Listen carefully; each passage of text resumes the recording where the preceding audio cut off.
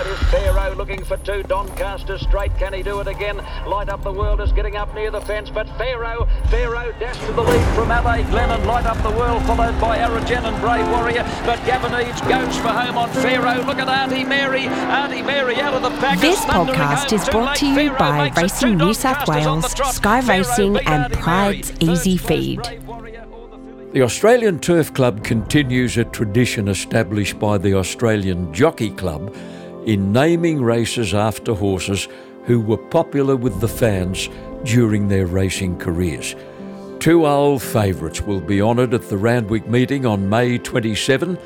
One was a champion, the other a genuine and consistent sprinter who always gave the punters a great sight.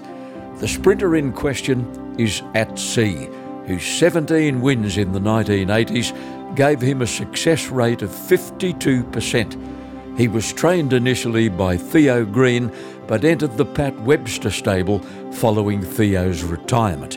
At Sea never won a Group 1, but he won 5 races at Group 2 level, and one of them, the Canterbury Stakes, later became a Group 1. Sharing the spotlight with At Sea will be the unforgettable Octagonal, whose 28 starts brought him 14 wins, 7 seconds, 1/3 for almost $6 million. He achieved 2 magnificent Group 1 sequences. He won 4 straight as a 3-year-old in 1996, and exactly a year later put together another 3 Group 1s on the trot. Octagonal never won by fancy margins. He just seemed to know what he had to do to get the job done. Many among the big crowd at Randwick for his farewell appearance were devastated when he was beaten by Intergaze in the Queen Elizabeth Stakes. At Sea and Octagonal were great crowd pleasers in their day and will be fondly remembered at Randwick on May 27. The Sydney race riding ranks have included a number of talented jockeys who've flown under the radar. Those jockeys who don't have the luxury of riding for major stables. Those jockeys who make the most of the occasional opportunity in town while concentrating largely on outside tracks. I was chatting with a former jockey recently who did exactly that up to his retirement in 2006. His name is Craig Rixon, currently a very busy jockey agent, formerly a respected, hard-working and talented rider who posted 650 winners during a career of just over 20 years. Craig was initially apprenticed to Kevin Wallace at Hawkesbury before transferring to Ted Stanton at Rose Hill. He rode in a handful of Group 1 races without a win and regards a silver slipper on Dapper Magic in 1993 as his finest moment. Dapper Magic was trained by Jack Jury, a former Hawkesbury trainer with whom Craig had a successful association for a number of years. Jack was one of those trainers who often had a handy horse in the stable, and when he did, Craig Rixon was the jockey. He spent the last 3.5 years of his riding career based in Port Macquarie, riding on several North Coast tracks where his services were in keen demand. He took to jockey management like a duck to water, putting his clients on regular winners largely because of his attention to form analysis. He's now 55 years old and lives in Newcastle with wife Sharon, and he's on the line to talk to us on the podcast. Cricket, lovely to welcome you to our Supernova Sound podcast. Thanks for your time. Oh, thank you, John. It's a pleasure for you to think of me. Yes, thank you. Now, mate, the nickname Cricket, by which you are still universally known, intrigues me a bit. Where did that come from? Early days, I was in a schoolboys knockout, and we'd actually run third in it was a state knockout. We were on our way to Port Macquarie, actually, and the train trip to Warhope, and a good friend of mine, Michael Moss, he ended up playing rugby league for Balmain. Yeah. he was the one that gave me the name, and it just stuck at school, into the stables, and it never left me. Yeah. So for no particular reason? No, I don't recall the reason. Yeah, I was very tiny. I was very tiny back in the day, so yeah. But no, we had a really good footy side. Yeah, I was playing at Lethbridge Park, and it was a big school at the time, and went on for weeks and weeks, the knockout, and mate, it was a part of my life that I absolutely loved, was playing football. Yeah. But the same old problem that jockeys who would have preferred to be rugby league players have: too small, too light. Exactly, yeah. Well, you became a jockey agent immediately after quitting the saddle in 2006, and your very first client was Anthony Choco Cavallo, who's still riding in the Western Districts, and you're still his manager. Choco's a marvel. He is, and I know he's a bit younger than me, and I noticed he's only got 8 more winners before he's rode 1,000 winners. So for Choc to achieve that would be a wonderful thing. He's a great man. He's very well respected in the industry. He understands how much money owners put into the industry, and he does his utmost best to ride the horse, give them all the feedback they can, and try and get that horse to win a race. So, to his credit, he's an absolute champion. Yeah. He lives at Mudgee now, and he covers the Central West, and he is frequently in the winner's circle. He is, yes. Kevin Sweeney, Canberra jockey, was another of your early clients and another marvel. He continued to ride winners into his 60s, as you well know. And his opinion was sought, Craig, by a wide range of trainers in the southern districts. Keith Dryden, Trevor McIlroy, the Clarks. He was a marvel. Like, to watch him ride in his 60s, and I watch him just make runs. The runs weren't there, and he just makes them. And I'd close my eyes watching them and just say, "What a crack of a ride!" He was an outstanding jockey and an outstanding person to go with it. His nerve never diminished, did it? No, I think it was more his eyesight finished him than his nerve. Yes. You had the privilege of managing the remarkable Samantha Clinton before the race fall in late 2016 that left her with very serious spinal injuries, put her on the sidelines for about 2.5 years. She deserves special mention, Craig, whenever you're talking about the top tier of female jockeys. What a good rider. Yes, I would put her in the top 3 without a doubt. She was always unfortunate with injuries from early days. She broke legs, shoulders. The injuries are probably the things that cost her from still riding today. Without it, she'd be in the top 2 in Sydney today, I believe. Yeah. Mm-hmm. You're anxiously awaiting the return to race riding of a brilliant apprentice called Anna Roper, who's been out since last November when she suffered that complicated knee injury at Muswellbrook. This little girl was the talk of racing after riding 41 winners between August 1st and November the 25th of last year, the date of the accident. When do we see Anna back in action? Well, Anna should be too far off. So she had a great master in Tracy Bartley. And Anna's work ethic to race out wide and for her boss, Tracy, to let her go to these places was remarkable. She's lucky she had a mum to drive her everywhere. Mm-hmm. And Tracy used to say, "Craig, you got to tell her what she's doing wrong."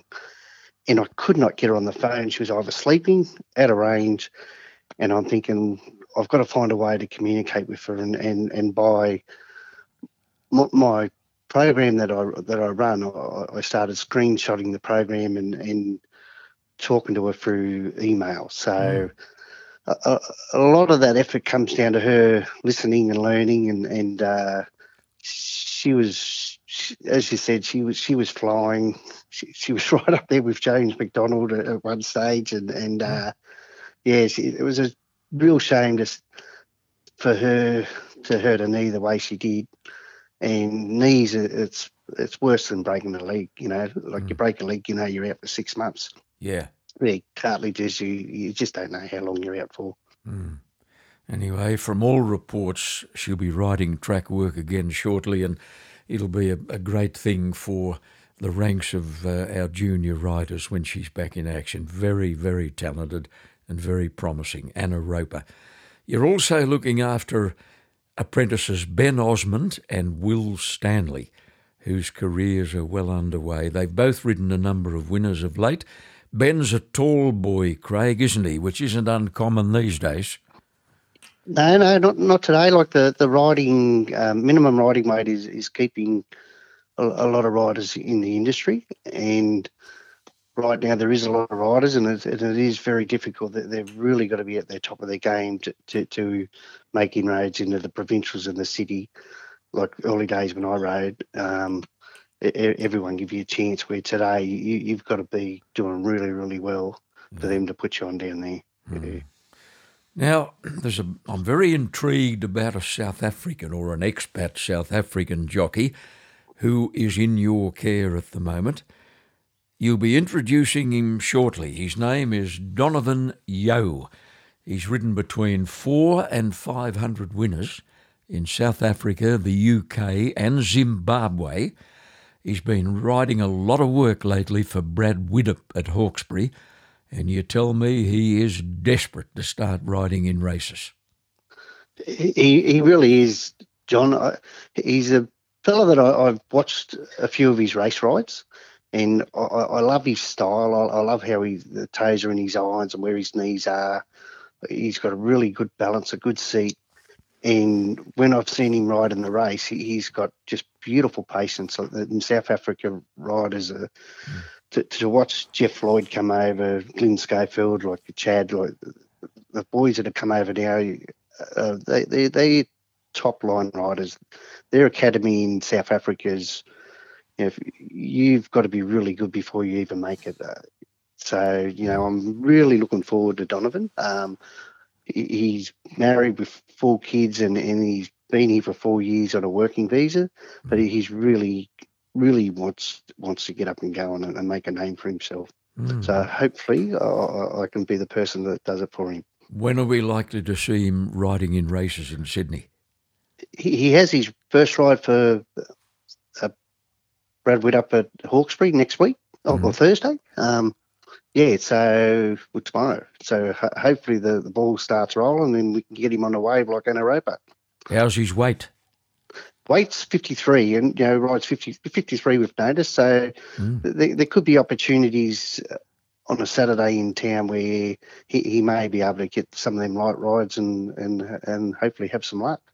Yet another South African jockey in Sydney, and his name is Donovan Yeo, Y-E-O, and he's managed by Craig Rixon. We've already talked about your nickname, of course. I was telling Tracy Bartley the other day that I was going to do a podcast with you, and he simply said, "Good old cricket." I'll have a listen to that one. Yeah, he's been a good mate of mine, Trace. Like there was quite a few apprentices at the time when I was coming through, and you could have thrown your colours into any one of us at the time, and they were good riders, very good riders. You were very tiny when you began your apprenticeship with Kevin Wallace at Hawkesbury. I think his stables were at Windsor from memory. He floated his horses to the track, didn't he? That's correct, South Windsor, yes. He'd been a jockey himself, so he obviously taught you the basics. Yes, he did, yeah. You had a lot of jump-out rides, you lost count, and more than the required number of barrier trial rides, most of them before an AJC steward called Brian Killian, who had the final say back then as to when an apprentice could ride in races. You were absolutely devastated when he knocked you back the first time you applied. You couldn't believe it. Oh, no, I couldn't. I kept asking him. You only had to do the 10 trials, and I'd already done 30, 40 jump outs at Hawkesbury, and I'd done my trials. I went to Rosal and done a few more, and I asked him, no, you can't have it. I said, go to Randwick, and I'd ride. Went down for one, and I picked up 3 or 4 more trial rides on the day, and at the end of the day, I said, have I got my ticket? He says, no. And I said, why haven't I got my ticket? I said, I'm doing everything you've asked me to do. Yeah. I said, I've done it. I can do it. He said, Craig, he said, you're too small. Goodness. And at the time, I was 34.5 kilos when I had my first race ride. And because I kicked up a stink, he said, okay, you've got it. And it was one of them. It was the greatest feeling because I had a mate at the time, Troy Phillips. We were riding track work at the same time. Yeah. And we were in a race to have see who got the first race ride. So it was a bit of competition there, which was always good. And he actually beat me.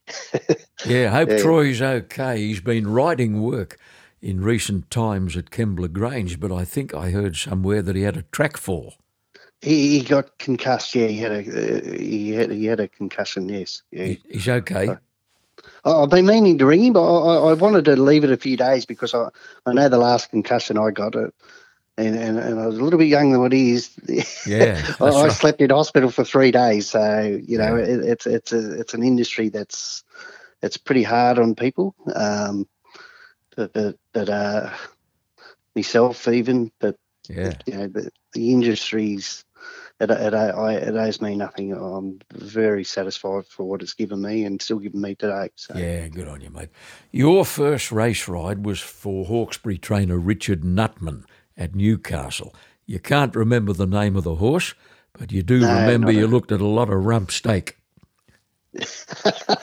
Yeah, I think I was. Yeah, he was a very big supporter of mine early days, Richard. But him and Bernadette, I was at their wedding. I remember. Yeah, so and to watch their daughter Claire come through, Claire Lever now come through. It's really good to see. I love seeing them get results. You told me a lovely little story on the phone about that first day at Newcastle.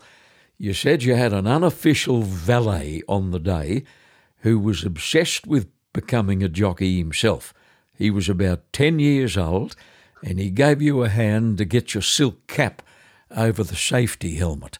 Who was the 10-year-old? The 10-year-old was Grant Buckley. Good heavens. He went to the races with his father, Clary, and from an early age he was always in the jockey's room. Clary would, instead of going to school, Grant went to the races. And he was there helping me get me gear ready, and look where he is today. He's done a marvellous job. He should be very proud of himself. Oh, yeah, a very widely travelled jockey. I see you rode a winner at Tamworth the other day. Oh, he New South Wales, it used to be quite big when I was riding, but it's got smaller, I think. Yeah. There's no way in the world I could travel to the places that they travel to. Yeah, we've already mentioned a couple of marvels during our chat, and there's another one, Grant Buckley. Took you 17 rides to win a race, and you remember the name of this one because you've got a photo hanging up at home. In fact, it's the only photo you have on the wall in the house. The date, 3rd of November, 1984, horse was called Mystic Realm. Yes, it was owned by, going back to my early football days, rugby league days at Tregear. There was a captain, Dave Condon, and his father, Terry Condon, owned the horse. Yeah. He was a shareholder, and Terry Condon bought me the photo. My first winner happened to be with a good mate of mine that his father owned the horse, which was a great thrill, trained by a great trainer in Robbie Johnson at Hawkesbury. Robbie was he was a leading trainer at Hawkesbury for many, many, many years, and when he threw on one and said they'd win, that they won. Yeah. Your first city winner was for the legendary Betty Lane, who's still going well in her 90s. Horse's name was Rusklow. The venue was Randwick. Would have been exciting on any metropolitan track, but it was pretty special at Royal Randwick. Well, Royal Randwick, it is what it is. There's a lot of history behind it. Betty Lane, she was a very good supporter of mine. There was an owner there. I think his name was Warren McCulloch. He had horses there that I rode, and she, to put me on my first win at Rusclow, it was marvellous. It was a bog track, won by 6 or 7 lengths, and if you've seen the photos, they probably wouldn't give me another ride today. That was one of the horses was hanging, and I wasn't looking very good on it. Yeah. Oh, dear. You know, Rusclow rings a big bell to me. He got used to being ridden by good jockeys, Rusclow. Do you know the great Lester Piggott won a race on him at Randwick one day during one of his tours to Sydney? Oh, that's right, yes. And I rode with Lester while he was over. I actually, he was a bit deaf and never used to say a lot, but one day at Hawkesbury I thought I could ride a winner, and I had him screaming and yelling, and I ended up getting suspended. But I won the race. Yeah. Well, there you are. You got bragging rights on that one. You had the privilege and the distinction of knocking down possibly the greatest jockey in world racing history. Exactly. Yes. He came over with big raps. Oh, did he ever? 9 English Derby winners, Craig. Who needs any other accreditation? 9 English Derbies. It's extraordinary. Yeah. An opportunity came up for you to join Teddy Stanton at Rose Hill. Ted at the time was training for Jack and Bob Ingham, whose father, Walter, had had horses with Ted's father, Bert Stanton, years before. Ted and Phyllis Stanton, you tell me, treated you like one of the family. They really were. They were beautiful people, beautiful family. I remember going in the first day, I got there at lunchtime, and I said, when I start? He said, you start this afternoon. And he was very routine. He wasn't allowed to leave the stables unless the shoes were clean, the car was clean. Yeah. Just everything worked beautiful. And from mucking boxes out, he'd start at one end, I'd start at the other, and you'd meet in the middle, and, next thing you know, you're brushing manes and tails while he's putting the bridle on, you're leading him on the truck.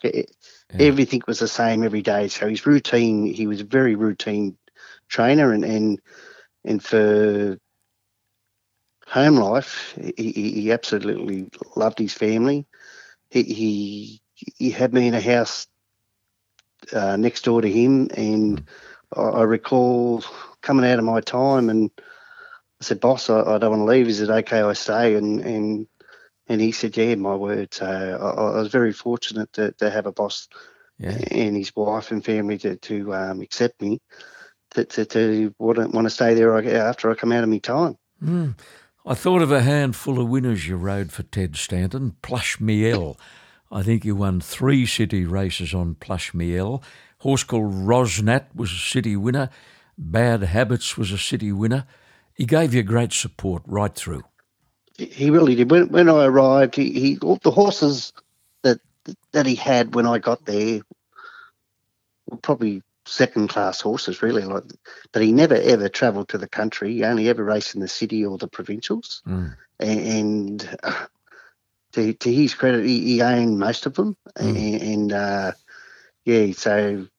he gave me every opportunity that he could, yes. Ted's stable jockey, or one of his stable jockeys at the time, was Cliff Clare, who was in the veteran class but still right at the top of his game. You tell me Cliffy, who had his 92nd birthday, I think late last year, was a wonderful mentor. No, he really was. When I arrived at Ted's dad, he was still riding track work, and he's a good mate of Ted's. Obviously, won a golden slipper with Sweet Embrace, and he wouldn't say a lot, Cliff, but when he told you something, you listened, and he explained it in a way that it made sense. And to this day, all the kids that I get, I'll pass any information on that Cliff give me. I'd pass it on to the apprentices that I manage today. Yeah. Good news. I had the pleasure of doing a quick little interview with Cliff at the Jockeys Reunion at Randwick, August of last year. He was 91 then, And he was attentive, he was fluent, he was interesting, he was informative. Remarkable man. Yeah, he'd be best of mates of him in the morning, and in the afternoon he'd have you hanging over the fence. There were two Cliffy Clares. Yeah, he was a tough competitor. teacher. Yeah, but a great man, absolute great man. I was very lucky to have ridden with him. Like early days, like we mentioned, Clary Buckley, Cliff Clare, Bill Kamer, Jack Thompson, Normie Munsey. I rode with all them older riders, and to go in the room as a 16-year-old weighing 35 kilos, it was. They sat in the middle of them and they taught you a lot. You know, they were really, really great mentors, and probably made the jockey that I ended up. Yes. Around 1990, Teddy Stanton was given the task of looking after a brilliant 2-year-old filly from Western Australia by the name of Paklani. She won the Sweet Embrace Stakes at Canterbury with Jim Cassidy up. She ran third in Canny Ladd's Golden Slipper. Now, you were riding Paklani most of her work at that time, and Craig, you tell me, you're adamant, she is the best horse you ever sat on. Yeah, without a doubt. Like, my father was training out at Hawkesbury, and I said, Dad, I just jumped on my first ever racehorse. He said, what do you mean? You've been riding for a dozen years. I said, well, I just found one that can run. She was, eh? Yeah, so she was outstanding. I remember Jimmy Cassidy coming up, and I said, you got to ride in the slipper yet? He said, no, he was going to ride her in the Sweet Embrace. And I said to him, oh, don't pull the whip on it. He said, why is that? I said, you'll fall off the back of it. She'll go that fast, yeah. He said, she was unbelievable. 3/4 pace, she'd be running the best of the morning. She just had an unbelievable stride, and you really had to be really careful going 3/4. You felt like you were cantering, you were going half pace. Yeah, deceptive. And she just covered that ground so easy. Yeah, and Jimmy, he got off her after the gallop, and he said, what price is she in the slipper? I said, she's 33 to 1. He said, Craig, get it today, you won't get it tomorrow. Yeah, so he took the ride. He sat 5 deep in the Sweet Embrace, and she won running away. Like, she was a real good horse. Like, it was a shame the Golden Slipper was wet, I think, with me run second, and she was in the worst going, and you probably try track, I think she wins, yeah. I remember her well. She ran a hell of a race to finish third to Canny Ladd and with me, who later won an Oakley plate. Yeah, with Malcolm Johnson on. Yep. Now, Craig, I'll get you to stand by for a moment. We're going to pause to clear a commitment on the podcast. Now, when we come back, we're going to talk about a horse who didn't reach the annals of the all-time great, but he did you a very big favour one day at Randwick. I'll give you his name so you can have a little think while the commercial goes on. His name was Richie's Patch. Back with Craig Rixon in a moment. Australian trainers are giving Pride's Racing Cube the thumbs up. These small but powerful extruded cubes provide the ultimate muscle fuel to help horses finish their races off while promoting gut health. Racing Cube is a set recipe formulation in which the same premium quality proteins and essential amino acids are used in every batch produced. Racing Cube's profile and digestibility allows you to feed approximately 2 to 3 kilos less per day than similar raw grain rations. It's salt-free to help reduce irritation if you've got a horse prone to stomach ulcers. Mornington trainer Jason Warren introduced his horses to Racing Cube early this year and is delighted with the results. We've had a great deal of success since making that change. So really pleased with Pride's, and not only the Racing Cubes, they've got a number of other feeds that work well for us. Pride's Racing Cube is available in the popular 25 kilo bag, in bulk bags, or straight into the silo if you prefer, giving you quality equine nutrition at a very economical price. Talk to your local rep about Racing Cube, another winner from the Pride's Easy Feed stable. Trainers are giving it the tick of approval all around the nation. My special guest, former successful jockey and currently a busy jockey manager, is Craig Rixon. Now, you were riding a horse called Richie's Patch track work for months, and you were wondering whenever Ted Stanton was going to produce him. It happened at the end of the 1988-89 season in a race for non-metropolitan winners at Randwick over 1,400 metres. He was at huge odds. I recall the horse. I rode him every morning for Ted, and he went half pace around the Equitrack back in them days, and he would turn him out. I'd bring him in, he'd go half pace, and I rode him for 2 years doing this, just going half pace around the Equitrack. You're kidding. And he never went pace work. He never galloped, and he said he's not ready. He just kept going half pace around the track. And when eventually he did start going pace work and galloping, and I said, well, geez, I think we've got a pretty smart one here. And I rode him in a trial, and I just held him up in a trial, and he said, how's he go? I said, oh, he goes enormous. I said, he's flying. He said, I will trial him again, and I trialled him again, and I won the trial. I went, Ted, I said, I think I've blown this. I said, he's just beaten a horse that won a race, a horse named Bill that was trained by Doc Chapman, and Jimmy Cassie was riding. He'd won a race in Roseville on a Saturday. I said, well, I think I've just blown this horse's price. I said, I couldn't stop it. You'd be popular. It was back in them days. The owners, they enjoyed having a punt. And here I am kicking myself. And he goes, Craig, he said, we waited this long. He said, by the time we sent him around, he said, everyone would have forgotten him anyway. Oh, don't tell me you turned him out again.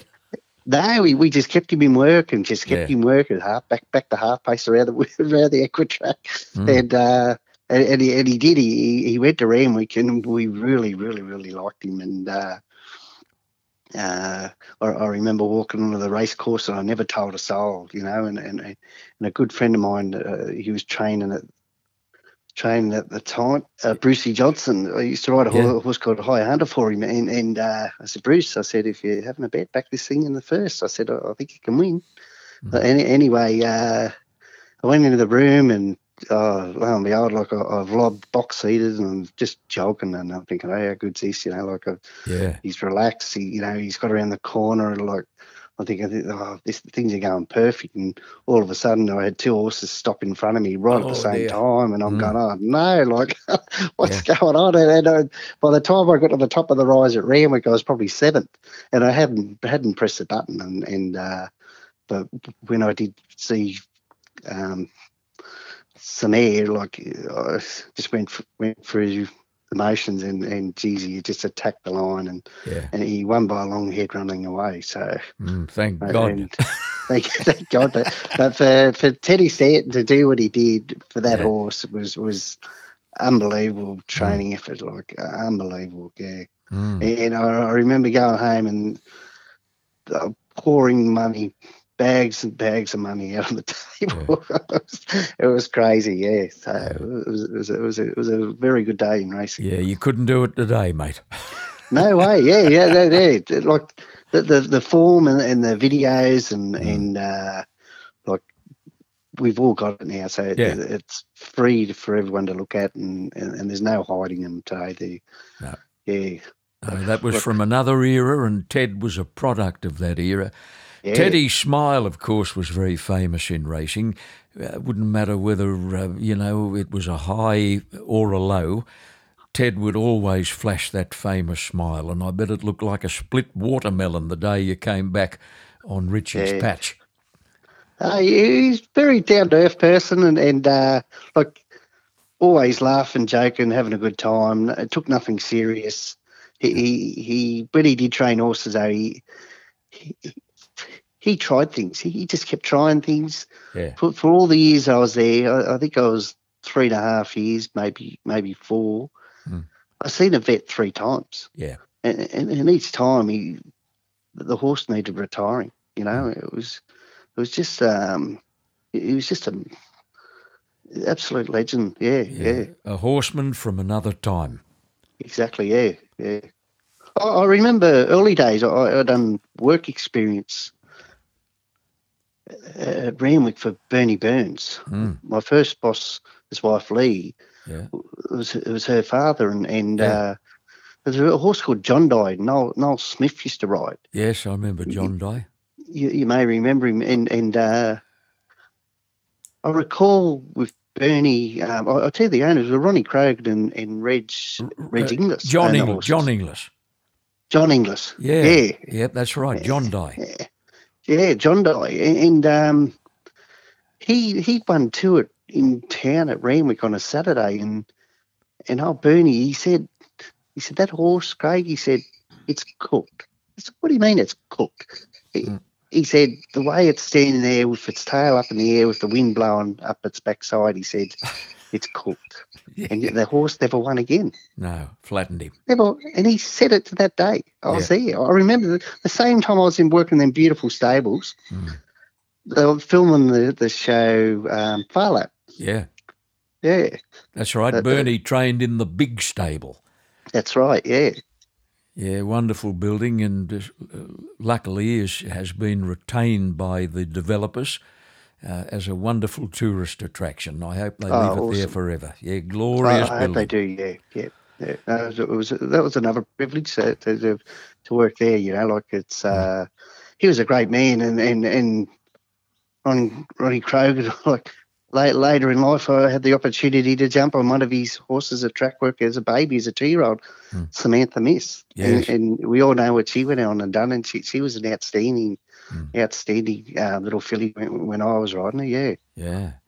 In the early 1990s, you forged a terrific association with Jack Jury at Hawkesbury, a very astute trainer who rarely had more than 12, 13, 14 horses in work. He could really get one ready, couldn't he? Jack was a worker. He was very, very similar to Ted Stanton in a way. He was happy. He was whistling all the time, and always had a fag in his mouth. But he made your work. He got there with you every day, 6 days a week. He was.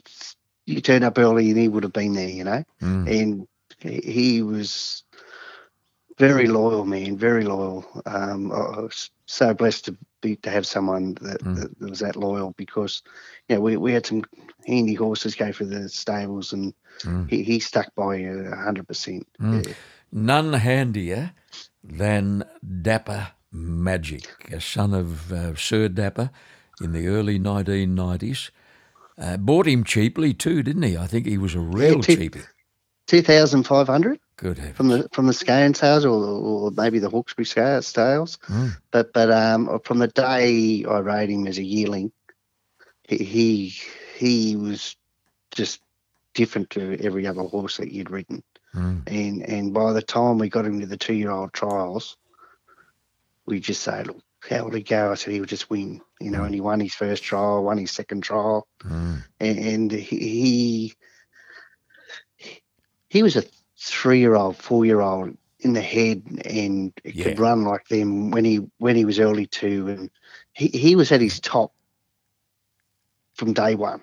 He was at his top. Just a natural. And for him, like, he ran second in the Breeders' Plate, won the Canterbury Stakes, and then won a Silver Slipper. He won a Illawarra Mercury, which was the old Brambles Classic. Yeah. But by the time he got to that stage, when he won the Classic at Kembla Grange, I think he ran 1.9 something. The 12 months earlier, the Illawarra Turf Club used to pay up the late nominations for the Golden Slipper, and it was 110,000 late noms. Yeah. And Jack Jury, he wanted to run the horse in the Slipper.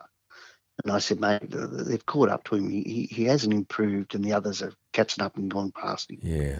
And I feel that, you know, he may have wasted 110,000 if he was to go around in a Slipper. Yeah. Yet I'd never had a ride in the Slipper, never had an offer in the Slipper. No. But I felt that I couldn't justify 110,000 to hopefully run fifth. No, absolutely. Yeah, you know, so. Jack Jury came up with a smart horse on a regular basis. Shine Over was a good case in point. He won 8 races and ran 19 placings. You won 4 on him, including 2 in the city. Just a nice horse, wasn't he, Shine Over? He was, and his 19 placings, I think it was his 13th place before he won his first race. Gee. So he run a heap of placings, and because he was so consistent, he kept getting top weight. It wasn't until he matured into a horse that he started carrying them weights. And he was a marvellous horse, and I remember buying him at the English sales. And Jack said, "Come and have a look at him." And he bought him walking around the ring, and he was laying down. And when he stood up, his legs were bent everywhere. And I'm thinking, "Oh, well, good luck with this." Yeah. Good luck with this one. Yeah, he had a Roman nose, he had bent legs, and he turned out that what he was. He was absolutely marvellous horse. He was a really good horse. 8 wins, 19 placings with a Roman nose and bent legs. Jack saw something in him. Gee, he could find one, Jack Jury. Shiftway Gold was another. You won a couple at Hawkesbury on him and one in the city. Tangalooma Gold was another city winner. And you were right at the top of your form too in that era. During your days at Rose Hill, many of the local trainers used your services, including Ray Guy, Paul Sutherland and Brian Mayfield Smith. Now, Brian put you on a nice horse one day in a mile welter at Warwick Farm, and you got the job done. The horse was Indian Raj, who later won a Newcastle Cup. He won a Manion Cup, and he ran second in a Metropolitan. Did he feel like a Group 1 horse the day you rode him? John, to tell you the truth, he was there was only one jockey that ever won on him. I think it was Jim Cassidy. He knew him back to front, and I wouldn't have won on him only for Jim Cassidy. You know, he told me the day, and the day I rode him, he said, "Look, Craig," he said, he'll be midfield. He'll come off the bridle when they quicken. He said, "Whatever you do, don't chase him." He said, "You chase him." He said, he'll run last. He said, "But as soon as he comes off the bridle," he said, "you pull that bit back in his mouth and click, click, click, click, click."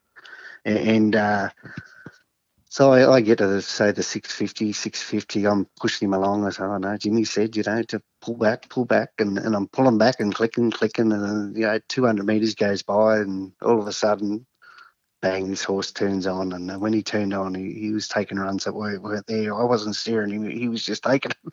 Yeah. he attacked the line. I went, wow, what a horse. Like, just crazy how good he felt. And I recall, I think he might have won a Summer Cup after that. And he was when it was going around in the Canterbury Cup. And Jimmy Cassidy had taken another ride in the race. And Nigel Tiley was on him this day. And I said to Jim, I said, "Are you going to tell Nigel how to ride this horse?" Because Jim was the stable jockey for Brian Mayfield Smith at the time. Yeah, but he had another ride in the race. He'd taken another ride in the race. And I said, "Have you told Nigel how to ride this horse?" He said, "No, and nor will you be." I can see that coming. Yeah, so you have to keep it quiet. Yeah. But only for Jimmy, like, there's a tip that I passed on to other riders today, and had Ronnie Quinton. I rode a good horse one day in Drought, and he came out like a 2-mile horse over a mile, and Ron Quinton said, he said, "If you ever want him to race forward," he said, "trot them around in a figure 8. He said, "They'll ping the lids and just race a bit handy without you having to push them there." So, track bias today is very important, and that's more information I like to pass on to other riders as well. Mm-hmm.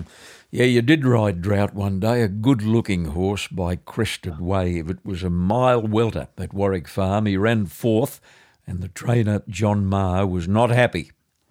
Not at all, no.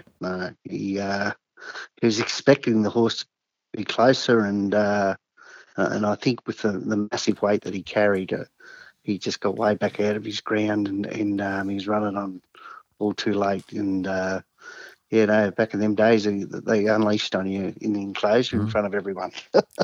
Barry Lockwood was another Rosehill trainer you rode quite a bit for, still training successfully in Brisbane. Remember you winning a race at Randwick one day for Barry on a horse called Toscanini, and I also recall you were going to Ballina, beautiful Ballina, to ride a Dracula filly called Sacrare in the Ballina bracelet. That was a good one. It was. I think Toscanini was owned by David Gouts, and he one day, I trialled him at Rosehill, and I knew the horse was going well. And I was literally scraping the outside fence down the back straight around the corner where no one could see. And then when I straightened up, I pulled him in behind him and said, "This is flying," you know. And Barry was in Melbourne at the time, and David Gouds, and they were all at the race. I said, "This horse is flying," and they put me on him, and they backed him from 40s into 10s, and he won by 6-7 lengths, and it was just a great day. Like, yeah, and I think the next start he won the Ken Lagrange Cup with Ken Russell on board. Yeah, so like. It was hard as a rider, you know, to go and win on a horse and at Randwick, and they plonk the money on, and next start, you know, you see another rider on, but this is what happens in the industry. Yeah. On 2 occasions, you rode 5 winners in a day. First time was at Bungendore near Queanbeyan. 5 winners, a second and a third. The second time you performed that feat was at Orange in 1995. 7 rides, 5 wins, a second and a third. And coincidentally, both of your second place getters received some sort of interference, and you actually protested on both of them at Bungendore and Orange. That's correct. Like, I had great support from them country trainers. Jana Williams was one. Sally Rowe, there was a few Hawkesbury trainers when I rode the winners at Orange, but both times it was like the last race when I'd run second and protested. I'd already won 5, and honestly, both times I felt I probably should have won that protest. Yeah. I was unlucky not to ride 6, I reckon. That's right. Yeah, both times. Could have easily been 6 on both occasions, but let's not be greedy. Let's not be greedy. It was a great day. Both days were very, very proud to have done that, yes. As the opportunities started to dry up and the weight started to creep up, you decided on the country life for your twilight years in the saddle. You bought a block of land and you actually built a home at Shelley Beach at Port Macquarie, where you would spend the next 3.5 years. 3.5 very happy years and a lot of winners. Look, I was more or less towards the end of my tether, and I thought it was the last throw of the dice. And by the time I built the block of land, and I had one connection was Barry Lockwood. And at the time, I remember the first morning going to ride work. I come home and I said to my wife, I said, I think I'm in trouble because the ones I rode work this morning, you'd actually fit them inside the ones that I used to ride work. Is that right? You know, but, you know, it took me, I reckon it took me a good 3 months to find my feet and build a clientele. Yeah. Yeah, and the next 3 years was nothing but positive, so I was very fortunate, yes. You rode I actually rode a horse, sorry, John, I actually rode a horse out of Port Macquarie. Yeah. A race in an Australian derby. A horse called Sly Dog. Right. And at the time, I rode him a couple of times in the far lap and a midweek in town. He was a handy horse. And I said to the trainer, who leased him, and he had to pay $10,000 to pay up to race the horse in the Derby, and he was a good friend of mine, Rod Burns. And I recall it was a heavy track, and Eremine won the Derby. And you just days at the races. Like, I had one ride, I'm riding an Australian Derby, rained, it was a heavy track and the horse couldn't handle a heavy track, and I've talked me mate into spending 10,000 to run it in the Derby. I said, mate, it'll run in the first 10. I'll guarantee it'll run in the first 10. Well, anyway, I've pulled the whip and I couldn't see me goggles and I just keep pulling the whip and just keep it going from stopping, Anyway, I'm trying to count the horses. I said, I think I've run 10th or 9th. But anyway, I run 9th and I recall having that one ride at Randwick. The family went to the races. They all got new clothes, and on my way to the races, I got booked listening to the form guide on the radio. And on the way home, I got a phone call from the stewards. A fine for excessive use of the whip. Oh dear! And I said, they're paid up 10,000. They don't get it if they don't run in the first 10. They said they won't. They don't care. It's a fine. One jockey's going home very happy, and one other jockey's going home thinking, what the freaking hell do I do that for? Yeah, but mate, what a privilege to ride in the historic AJC Derby. My word. Mate, time's on the wing here, Craig. I'm just looking at some of your highlights during those years at Port Macquarie. You won 6 races on a lovely mare called Our Gal Sal for Johnny Spragg. You won a Taree Cup on Wicked Wizard for Matt Dale. You won a Wingham Cup run at Taree on Leg Irons for young Alicia Willick. You won a Kempsey Cup on Phantom Long Legs for Neil Godbolt. You had a good time in those last few years of race riding. My word, I think the country people probably brought the best out of me, where they're more focused on racing than I probably was when I was living at Penrith. And I feel it's probably my last few years were probably my best years. Yes. You and your wonderful wife Sharon are the proud parents of Chantel, who's 33, and Sean, who's 30. So the kids spent an important part of their upbringing at beautiful Port Macquarie. Well, they did, and they spent a lot of time in the car going to the races too. They keep reminding me of that. But what we did do is move back to Newcastle, and they said themselves that it was the best move we ever made. And my daughter is married with 3 grandchildren now, so we're very privileged to be still very close, and we all live a good life. Yeah. Not only are you chasing rides all day, every day for your team of jockeys, but you're immersed in form. You tell me you actually supply several fellow jockey agents with comprehensive form coverage. You don't get much spare time. No, I don't, John. It's a program that it's about getting the best ride in the fastest time. We don't have the privilege of watching videos in 3 days before the race starts. As soon as the nominations come out, I wanted to set the program up in a way where how do I find the best ride in the race right there and then? And by purchasing the ratings, average margins, average prize money, I have the class of race they were in, the value of the race, how many days since they raced, the form. So it's all fixed on one page.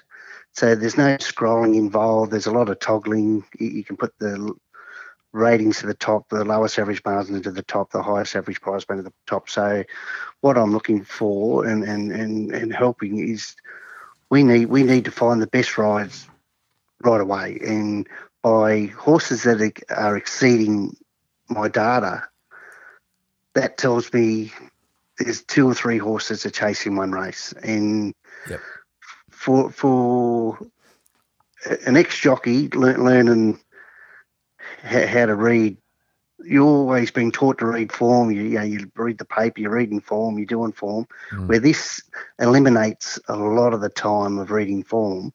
And also, you need to go in and check to see if they can handle the distance, the track conditions, and that they've won in this grade. So all that information's there, and I feel it's a fast way of doing form, and hopefully down the track I can add some improvements. Yeah, and more people come on board. The program's called Jockman.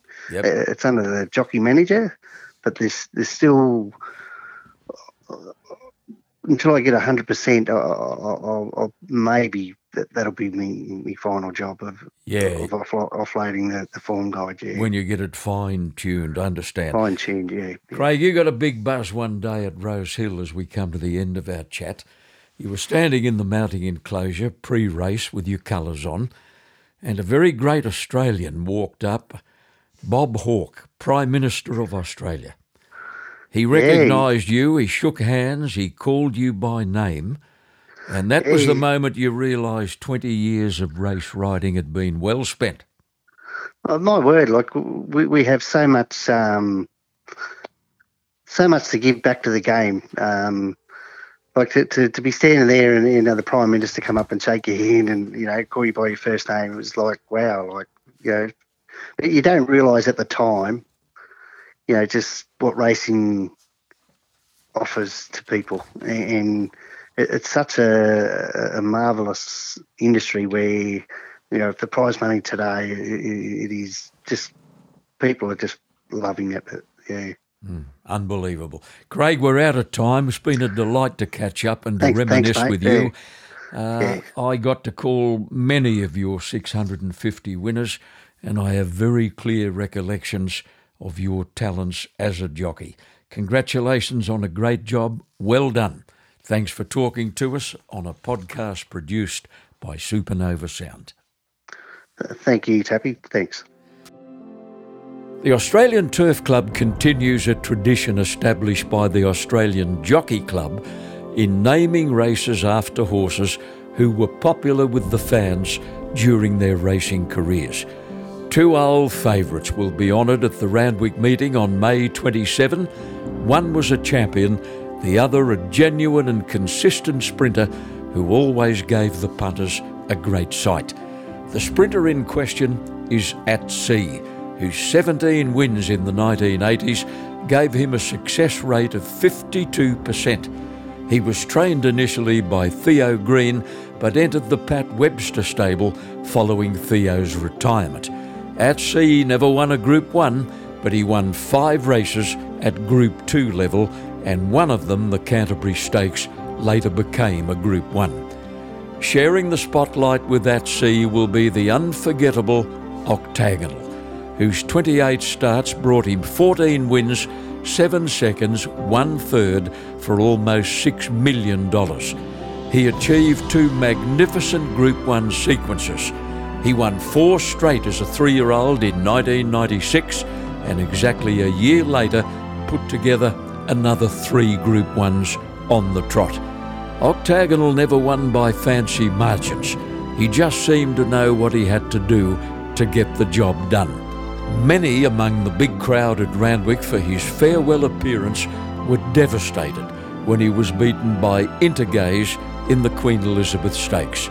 At Sea and Octagonal were great crowd pleasers in their day and will be fondly remembered at Randwick